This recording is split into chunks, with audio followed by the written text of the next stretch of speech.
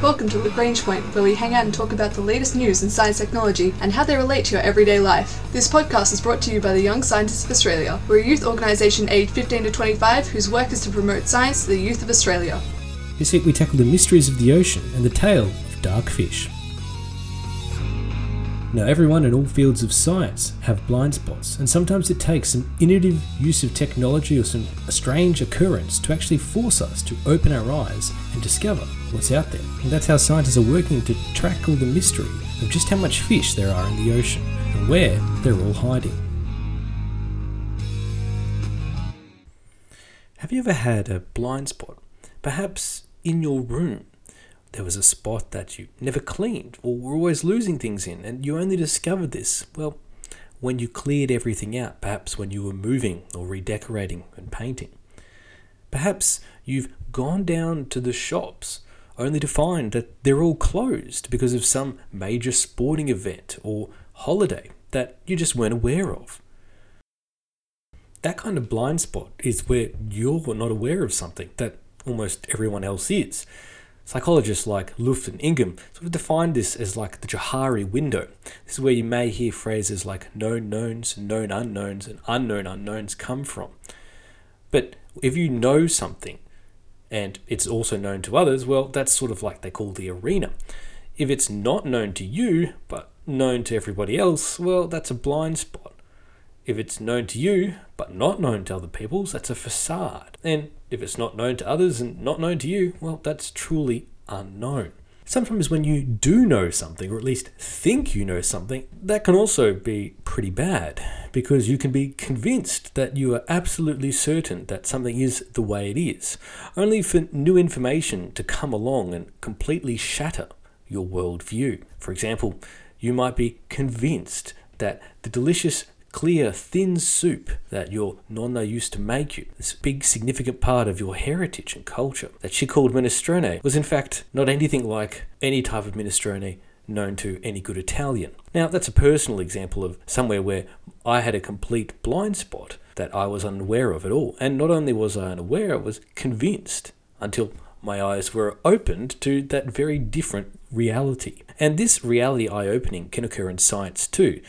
Thomas Kuhn, the scientist and philosopher, really goes into this with his concept of paradigm shifts and scientific revolutions, where you see a big shift in scientific thinking and inquiry, when all of a sudden our understanding changes quite remarkably. Examples, of course, come to mind, like the transition from classical physics to the physics involving quantum mechanics, the discovery of electricity and magnetism, and the fact that they're linked. And it can go on and on, particularly in other fields like biology as well, or chemistry. All of these resulted in large shifts in our understanding, throwing away what we knew before. It was either not incorrect, or maybe wasn't the complete picture. These kind of blind spots also occur in science. And then there's things in science that are just plain unknowable. Now, for example, going back to quantum mechanics, we can't ever really know both the position and the velocity of an electron, thanks to Heisenberg's uncertainty principle. Nor can we ever really truly know what happened before the Big Bang, mostly because that concept may not even make sense.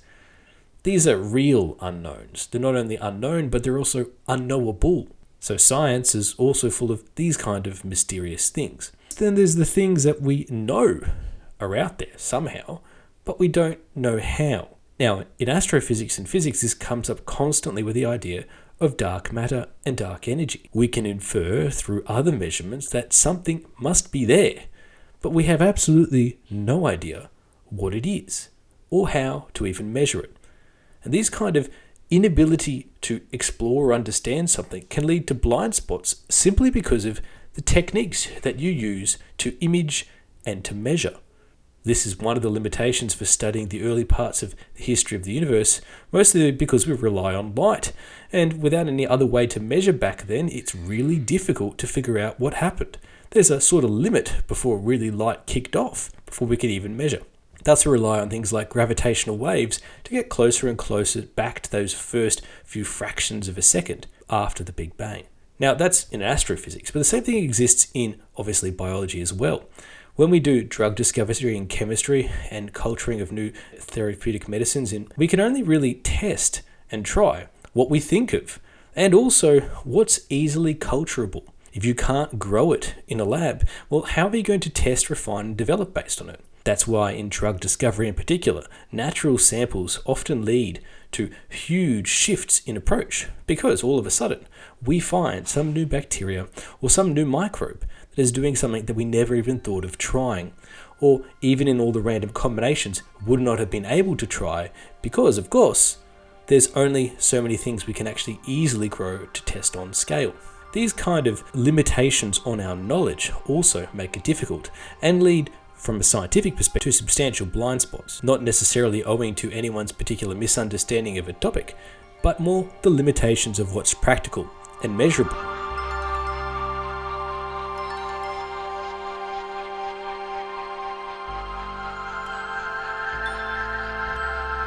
Now, physics, biology, chemistry, they're not the only ones struggling with this problem. One big unknown in our world that we know is unknown is the ocean. A scary fact to consider is that we have sent more people to the moon than we have sent to the deepest parts of our ocean. And we've explored more of the moon than we have the deepest parts of our ocean. That's because, well, the ocean is truly massive. The moon comparatively actually is quite small, and we can see it all very easily from Earth, and we can conduct a detailed analysis without having to worry about that pesky thing, waves and water, getting in the way. Now, this means that the ocean isn't really truly as understood as we would like it to be. And it's difficult to study it because obviously satellites have their limitations. Even when it's not cloudy, you can only see so far down. And then light starts to fade away. And then this transition of the layers of the ocean in the water column, where light starts to get more and more obscured, it becomes even harder to understand exactly what's down there. Sometimes we get insights.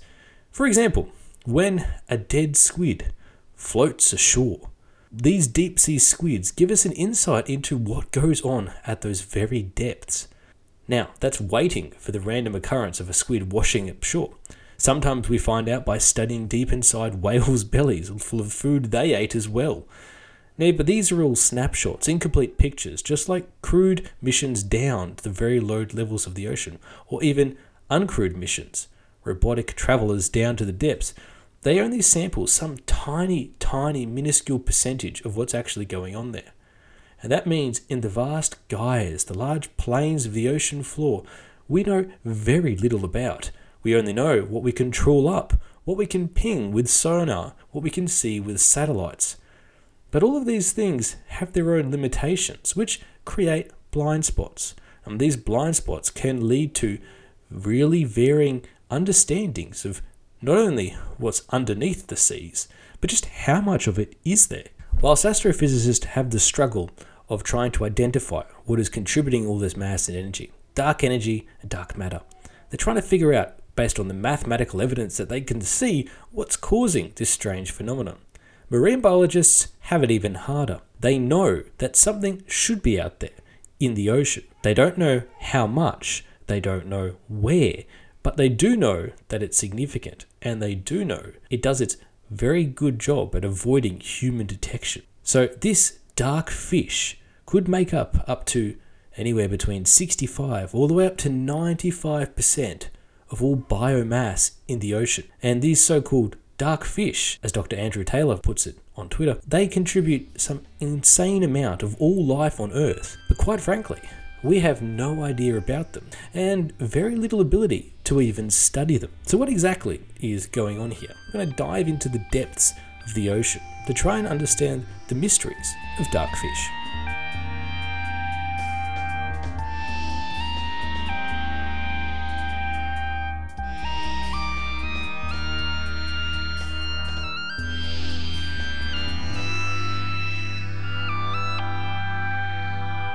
Now in this, we're going to talk about a couple of papers.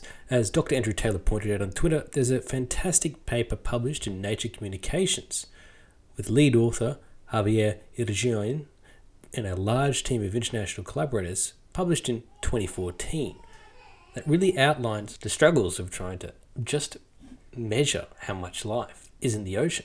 We're also going to talk about a 2018 paper with authors including Maria Calleja and a number of other collaborators, of course, including Javier Irigoyen again.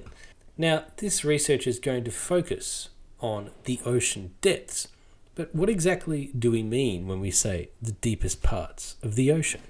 Now, the ocean is divided in this massive water column into layers, and these layers revolve around light. There's the epipelagic zone, the sunlight zone. This is the illuminated area of the water near the surface of the sea, around 200 meters down. In this zone, there's enough light available for creatures to produce photosynthesis. If you can think about it, this is where lots of plants and animals tend to concentrate, which would make sense because there's light. Now, when you go below that, you end up in the mesopelagic zone, the twilight. Now, the interesting part about the mesopelagic zone is that, well, it gets pretty dark pretty quickly there. In fact, when you get to the bottom of that zone, from the 200 meters down to the 1,000 meters, there's only 1% or less of sunlight getting down that deep. That means it starts to get really dark. Below that, of course, is the bathypelagic zone, the midnight zone. Because the ocean is pitch black at this depth, there is no light managing to traverse its way all the way down from the sun through the layers of water above it. The only illumination you will find here is the illumination from bioluminescent organisms like anglerfish. Of course, when you get down through that bathypelagic zone, all the way down from 1,000 meters to 4,000 meters, you enter the abyssopelagic zone, the abyssal zone. Often this is near the ocean floor. It goes from 4,000 meters down all the way to the ocean floor at whatever height it would be. There's no light, of course, and it can be very cold with incredibly high pressures. Such darkness, such high pressures, such depths leads to some pretty unusual creatures like squids, basket starfishes, swimming cucumbers, and even arthropods like the sea spider. They tend to be transparent and eyeless at this depth because, well, why would you need eyes when it's not possible to have light at this level? And of course, below that, you can get to the hadopelagic zone, the hadal zone, like as in Hades of the Greek underworld, because that's where you get really in the depths of the ocean trenches. Now, there's life scattered all the way through these zones, and sometimes creatures move between the zones. In particular, the mesopelagic zone, the twilight zone. There's some really interesting behaviors that happen in this zone. Now, something strange happens in the oceans and in lakes even too. When it comes nighttime, even when the moon is out or maybe when the moon's obscured, something happens where creatures come up from the mesopelagic zone up into the epipelagic zone, that upper layer. Creatures like copepods and other organisms living in these layers move up and down between the layers. They come to the uppermost layer of the sea at the night time, and then when daylight comes, they return to their lower depths. This is called diel vertical migration or diurnal vertical migration, and it's pretty amazing when it happens because you can see it daily or changing based on the light. You can see it seasonally, or you can see it even with different life stages of organisms. But nevertheless, there's this movement between the different layers of the ocean. Now, you would say, well, why is that significant? Well, the thing is, this can wreak havoc with navigational instruments like sonar. In fact, the only reason why we really know about this movement is because of a phenomenon called the deep scattering layer. Now, sonar, if you don't know, involves emitting noise, listening for the sound when it bounces back off something, and using the time it takes to bounce and return to you to calculate the distance. Bats use this, dolphins can use a form of this with their clicking, and so do submarines. But ever since we developed this way back in the 1940s, scientists and also the people actually using the technology in the submarines kept getting strange readings. They would see a false sea floor often, pinging back at them, leading to obvious much panic. And they'd often see it around 300 to 500 meters deep at the day. But then at night time, it would be way less. This phenomenon was called often the ECR layer. Now, the thing is, this isn't to do with some strange unknown thing happening in the ocean, some fault in a sonar system or the technology. Because what we now know is that this deep scattering layer was being caused by the influence of fish. Lots of tiny fish, like lanternfish, that do this migration, this daily vertical migration from one zone to the other, following the migrations of their food source, the zooplankton. Now, the reason why these fish break sonar is, well, these fish have a swim bladder that helps them dive and change their position in this water column. The problem is that's filled with changing amounts of water, and this can, of course, make things take longer or more time to bounce back to this ship or submarine emitting that sonar signal. So, when sonar reflects and bounces off all of those millions and millions of fish swimming in the ocean, it can make the submariners panic because they believe they're about to hit a false bottom, when in reality their signal is just getting distorted by a large amount of fish. Now, the thing is, this can be studied across the world. A bit like the dark matter example. The thing is, you can use this reflection of the signal, this deep scattering layer, along with lots of samples taken of this data from across the world, to investigate just how much biomass there is, because there has to be an awful lot of fish there to really throw off your sonars. So just how much fish is even in there? Well, the answer is we don't know. And this is where it gets really tricky. Now, lanternfish and all these other small creatures, they are finely tuned to be able to detect movement many, many meters away. Now, that's great for a fish to help it survive, but means that if you wanted to sample it with a fishing net, there is no more perfect creature that is small, agile, and really good at seeing things in a distance. And that basically means the lanternfish can avoid capture. If you did a sampling with it, well, try to trawl and see how much lanternfish are out there, you can get a pretty low estimate because they just tend to slip through the cracks and escape. But there is an awful lot of them out there, and we can check this data and adjust our samples with fishing by using this sonar data. And that's exactly what was done in this really long study of a ship that sailed all the way across the world, taking samples of the Mesopelagic zone and trying to estimate the amount of fish in it to determine the volume of dark fish there. And the result was a staggering amount of fish live in this zone. 95% of the world's fish hide in this area. That is a huge amount when you consider just how many fish are in the sea. And what I mean by that is, well, normally scientists were saying, the sea is like the top and maybe a few other things, because that's what they can sample. But there's way more, orders of magnitude more, lurking in this mesopelagic zone that we thought was dead, empty, void of life. When in fact, not only is it thriving, it's bustling, like a cityscape that we're only now starting to see, all thanks to some sonar errors that we can now use to our advantage. The thing is, the mesopelagic zone is only the twilight zone, the one just beneath the sea surface layer, the epipelagic zone. So if we're only now starting to get a better understanding of the life that lurks just below that first ocean layer, the mesopelagic zone, well, what about beyond that? The darkness, the twilight zone is the mesopelagic, but what about the nighttime zones and the abyssal zones and everything else? Well, that's where recent papers come in, that there's actually not just migration of creatures from the mesopelagic zone up to the epipelagic zone, there's also the migration of dissolved organic carbon. Now, the abyssal zone, that sort of lowest level, we start to get to the bottom of the ocean floor, and there's a lot of things like reduced minerals down there, particularly reduced carbon. This accumulates in the bottom of the ocean over decades and millennia.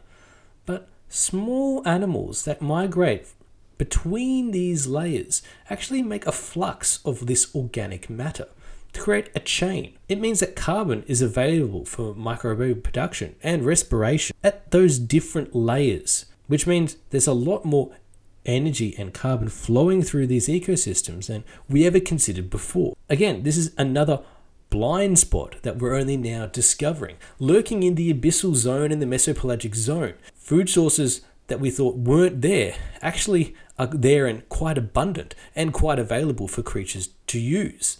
This means that the Gaias, the plains of the ocean that were often considered deserts, aren't deserts at all. They're teeming with life, and they're teeming with resources that can fuel life.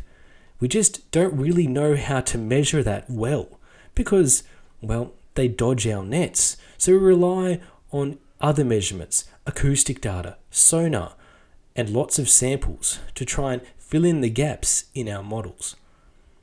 So whilst we have blind spots in the ocean, and we can't look at all of the ocean at once, like we can with, say, the moon, we're certainly getting better at understanding the sea and the dark fish that lurk in it.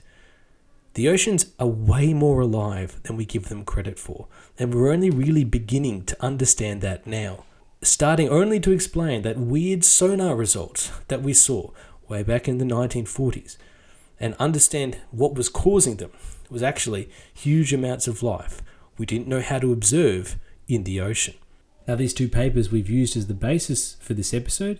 The first one published in Nature Communications with lead author Javier Irjonian and et al., a large team of international collaborators. And the second paper from Calleja, also published in the journal Frontiers in Marine Science in 2018. This has been the Young Scientists of Australia's podcast, Lagrange Point. A quirk of sonar led scientists to be able to discover just how many fish are hiding in the sea and where they're hiding in the depths of the ocean. Our ending theme was composed by Audionautics. Head to ysa.org.au for more information about the Young Scientists of Australia.